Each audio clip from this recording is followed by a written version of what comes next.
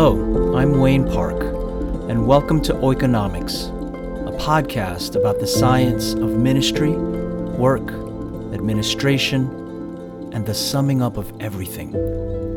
Keep coming back for relevant teachings and talks on these subjects and more.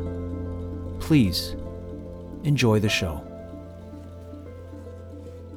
We're continuing our study through Eugene Peterson's Under the Unpredictable Plant and have started in the previous episodes talking about Tarshish and the fish.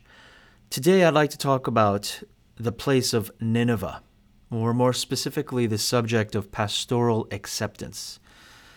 And so in contrast to Tarshish, I want to reiterate that Nineveh is a place of pastoral acceptance, whereas Tarshish can oftentimes be a place of pastoral fantasy. It would be the place where the grass is greener. It would be the place of wanderlust, where we would always think that if I could only be in that context, ministering in that place, in that city, in that community, in that church, things would be better. And Peterson really kind of rails against this, equating it with fleeing to Tarshish, seeking what we would presume to be greener pastures. And yet Nineveh is the place where God calls us to. In fact, it's often the place where we are also most effective. And so I just want to recap some of the things, some of the key points from the previous episodes. First of all, that we should be careful not to select a community, but to accept a community. And there's a dynamic shift that occurs there where ego is no longer in the driving seat, that we're not driving after something that I want, where I have extolled this ideal of community, and therefore I am going to pursue Tarshish. It's not so much about this emotional entanglement of the ego as much as it is a geographic and circumstantial entanglement. I find myself circumstantially and geographically living amongst the Ninevites, living amongst these people. I know what it's like firsthand to constantly be looking elsewhere and say, these are not my people. My people are just beyond the borders or somewhere else. But the truth is, in a situation like that, I become the author of the community, not God.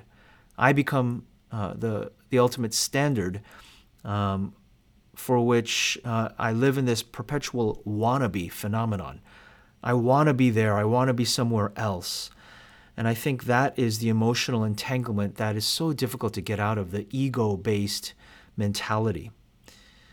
You see, the minute we put ourselves out there that we want to be in a place somewhere other than this, and we enter into that place somehow by some twist of fortune, you know what happens is people in those places can do anything they want to us because we've entered in with such a dynamic where, and people can almost smell this on you, he or she wants to be here.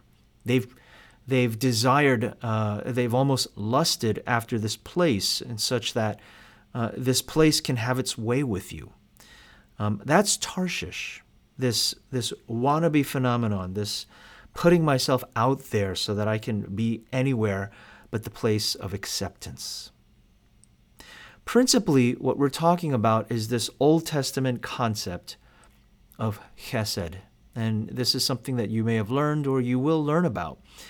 The word chesed is the Hebrew word for faithfulness, for steadfastness, loving kindness.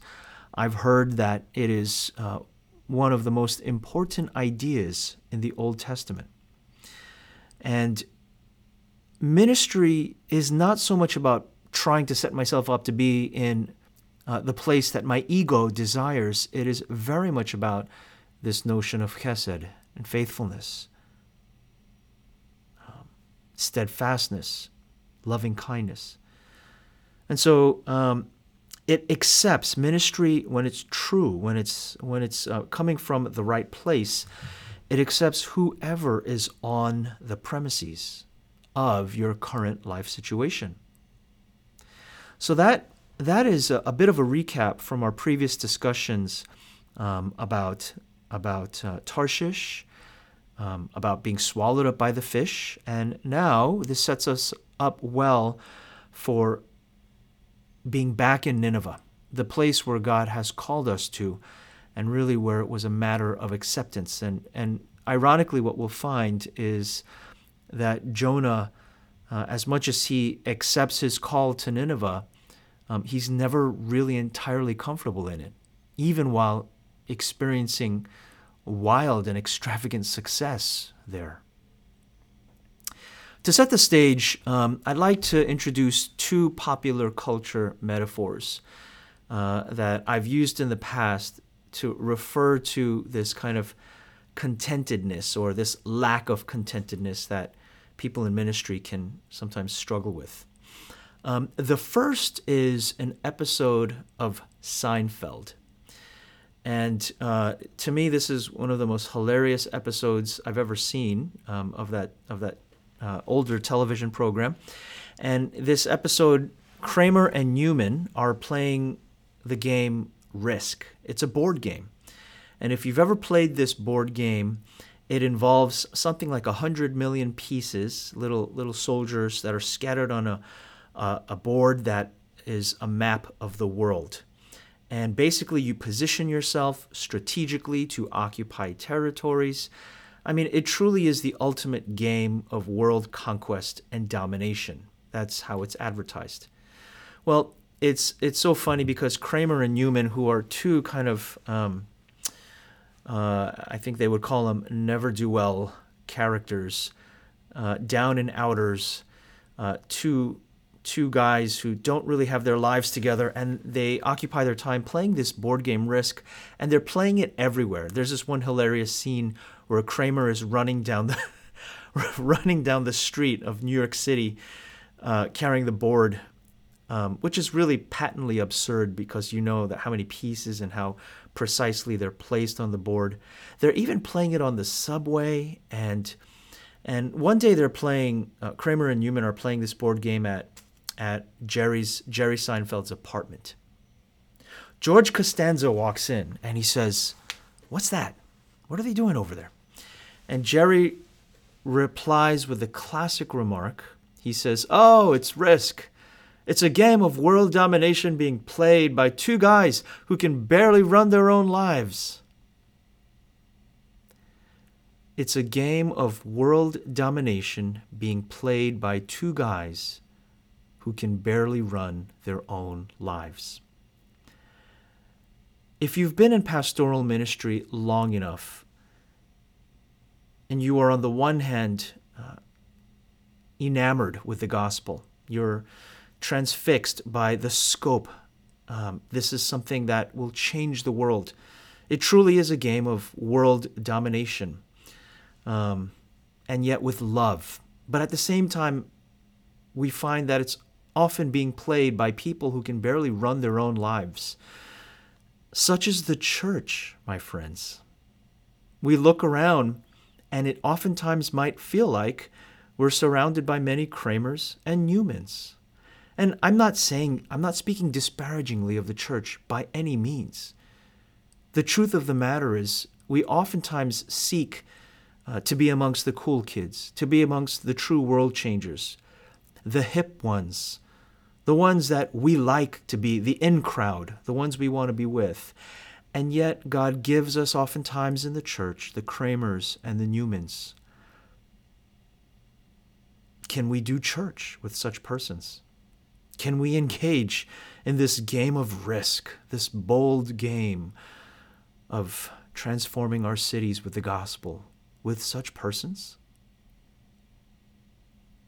You can begin to smell Nineveh here, can't you? And the challenge of how easy it is to flee to Tarshish, where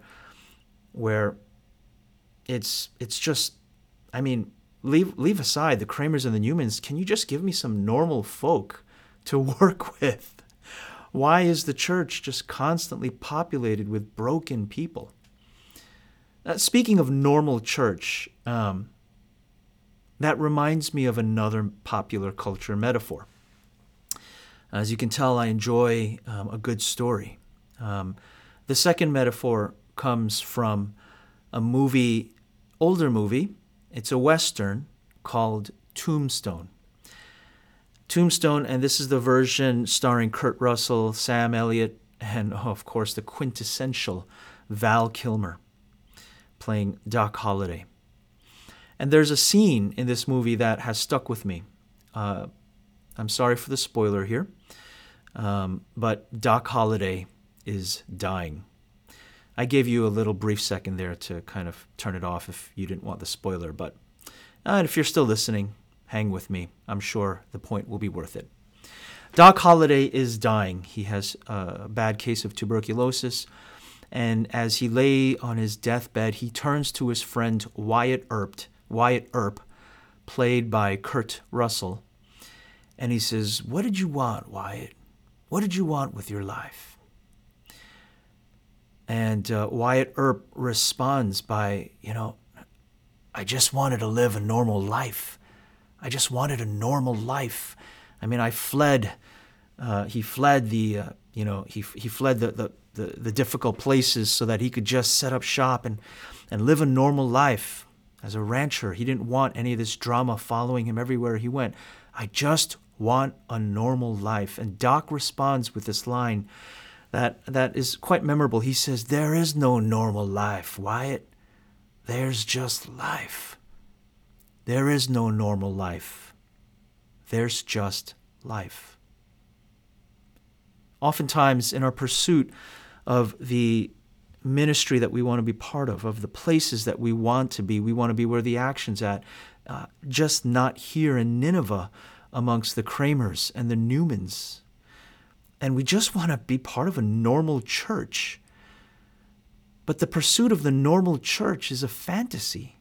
It's an ideal, even in itself. There is no normal church, Wyatt. There's just church.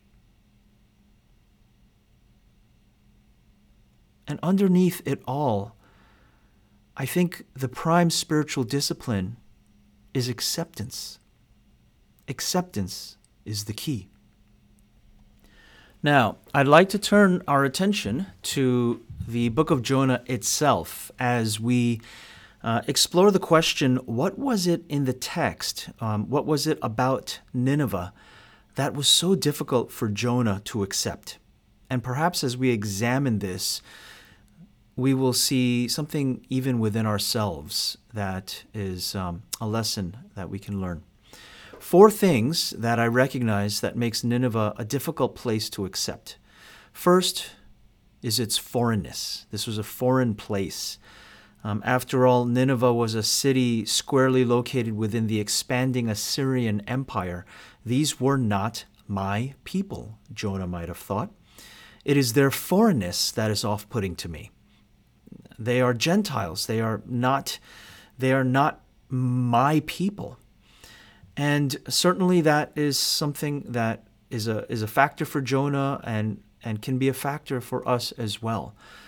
Much of my ministry has been in multi-ethnic contexts because I've recognized even amongst my own heritage as a Korean American, a heritage that I'm very much proud of, but at the same time has had a very isolationist tendency, a desire to just be amongst our own people.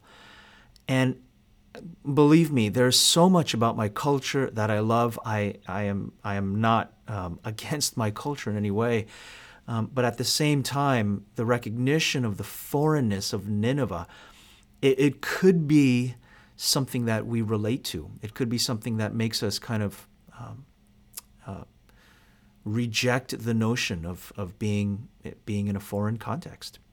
The second thing that I think makes Nineveh quite difficult to accept is not only are these foreign people, but in a sense they are future foreign aggressors.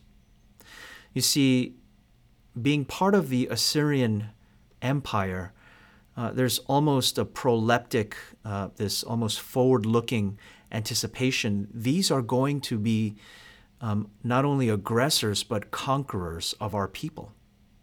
there's a very real sense of this imperialism to come. Nineveh was the flourishing capital of the expanding Assyrian Empire. And so there is a sense, why should we go to them, the aggressors, the conquerors? Certainly that dimension can exist. Again, where do we go in our ministry? Are we seeking to avoid such places? Are we seeking actually to go to such places? All of those things, I think, are tied in with the question of power. What kind of power do we seek? Do we seek power? Are we avoiding it?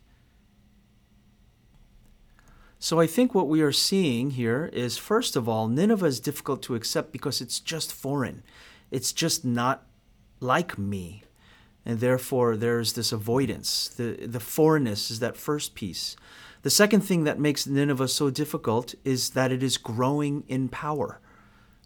These are people that are potential aggressors.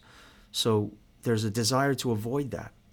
The third piece here is there is an insistence on staying with Jonah's own people. Some commentators have recognized the possibility that maybe Jonah is missiologically frustrated, that he's finding that amongst his own people in Israel, his preaching is experiencing very little success. Very little success. And he wants to keep trying.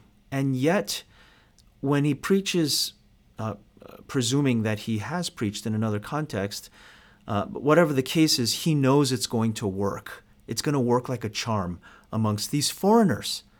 And that's frustrating for him. That's frustrating. So there's this insistence on I want to work it with my own people. I want to continue to make this happen, and I don't want to give up. Why should I go over to Nineveh? And that leads to the fourth and last, the last thing that makes Nineveh so difficult to accept for Jonah. And this is John Calvin's theory. John Calvin, in his commentary on Jonah, actually talks about Jonah's fear of success. Jonah's fear of success. It was Calvin's theory, kind of in line with what I had mentioned prior, that he was meeting not much success in Israel. Jonah's fear was that his preaching would actually result in repentance, that it would be effective. Now, who would have thought? And so, out of fear that his preaching would actually be met with repentance, Calvin posits that Jonah was going to experience shame and loss of face when his prediction didn't come true. After all, he says 40 days and Nineveh will be overthrown.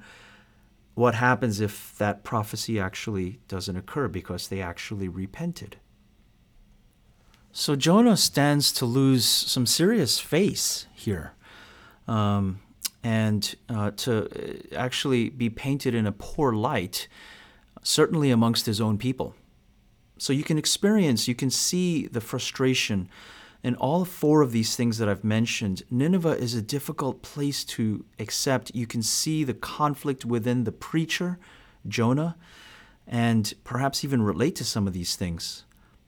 It's notable to me that in Jonah chapter 4, I'm going to offer you my paraphrase here. In chapter 4, verse 2, Jonah says this. He says, "Wasn't this what I said when I was still in my own country? That's why I fled to Tarshish, because I knew you to be gracious and compassionate God, slow to anger and abundant in loving kindness, and one who relents concerning calamity."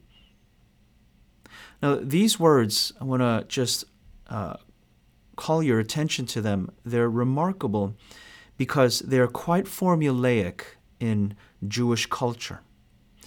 In fact, in the Old Testament, you can see them elsewhere almost recited like a creed. In many cases, recited as an appeal where God burns with anger and he wants to smite the people. And an interceder, for example, Moses, would plead on behalf of the people. And he would do so by appealing to God's good nature. He would say, "God, don't you know?" Or actually, let's look at Numbers chapter 14, verse 15. And he says, "If you slay this people, the nations will say," so on and so forth, "that the Lord could not bring this people."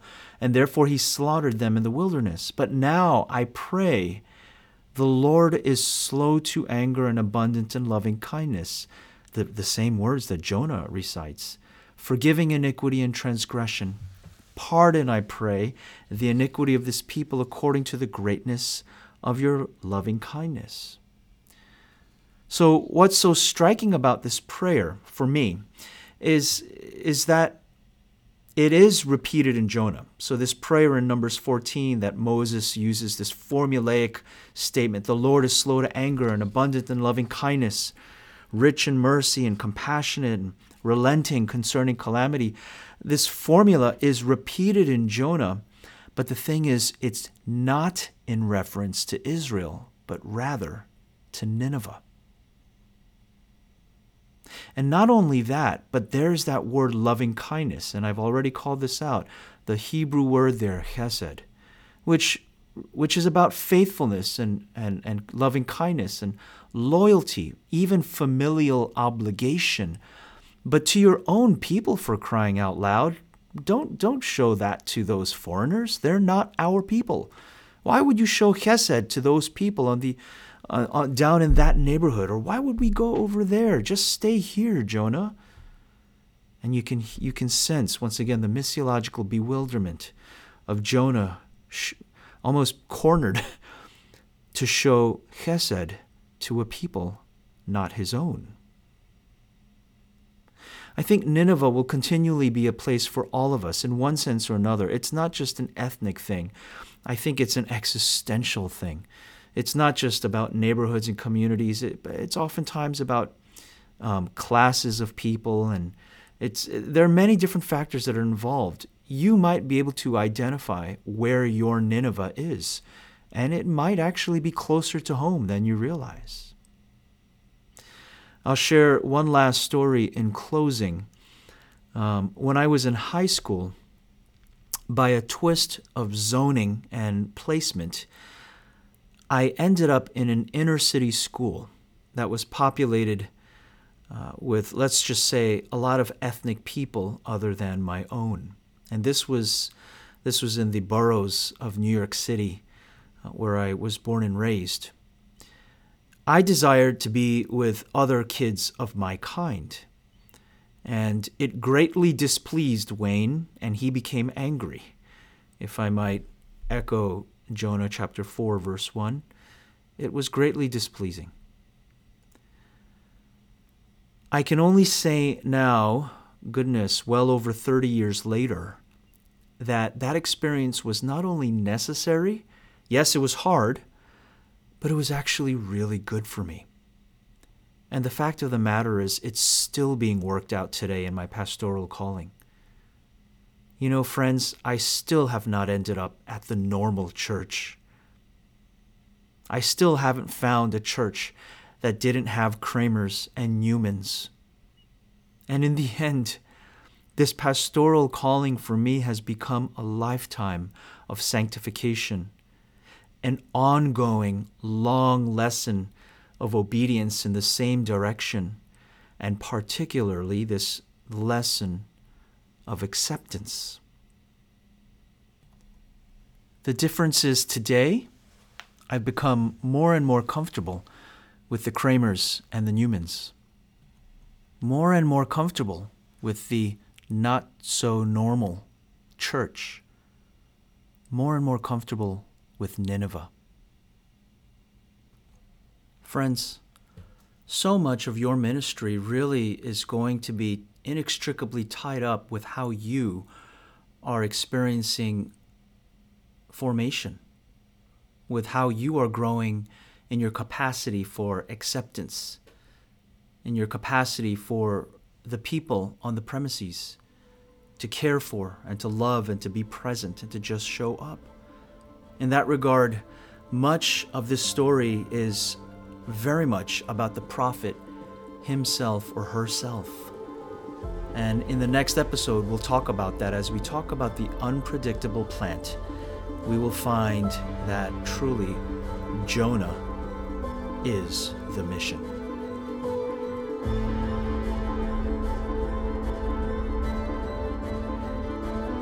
Thanks for listening to this podcast. If you'd like to learn more, visit us online at www.oikonomics.com. That's OIKONOMIKS.com.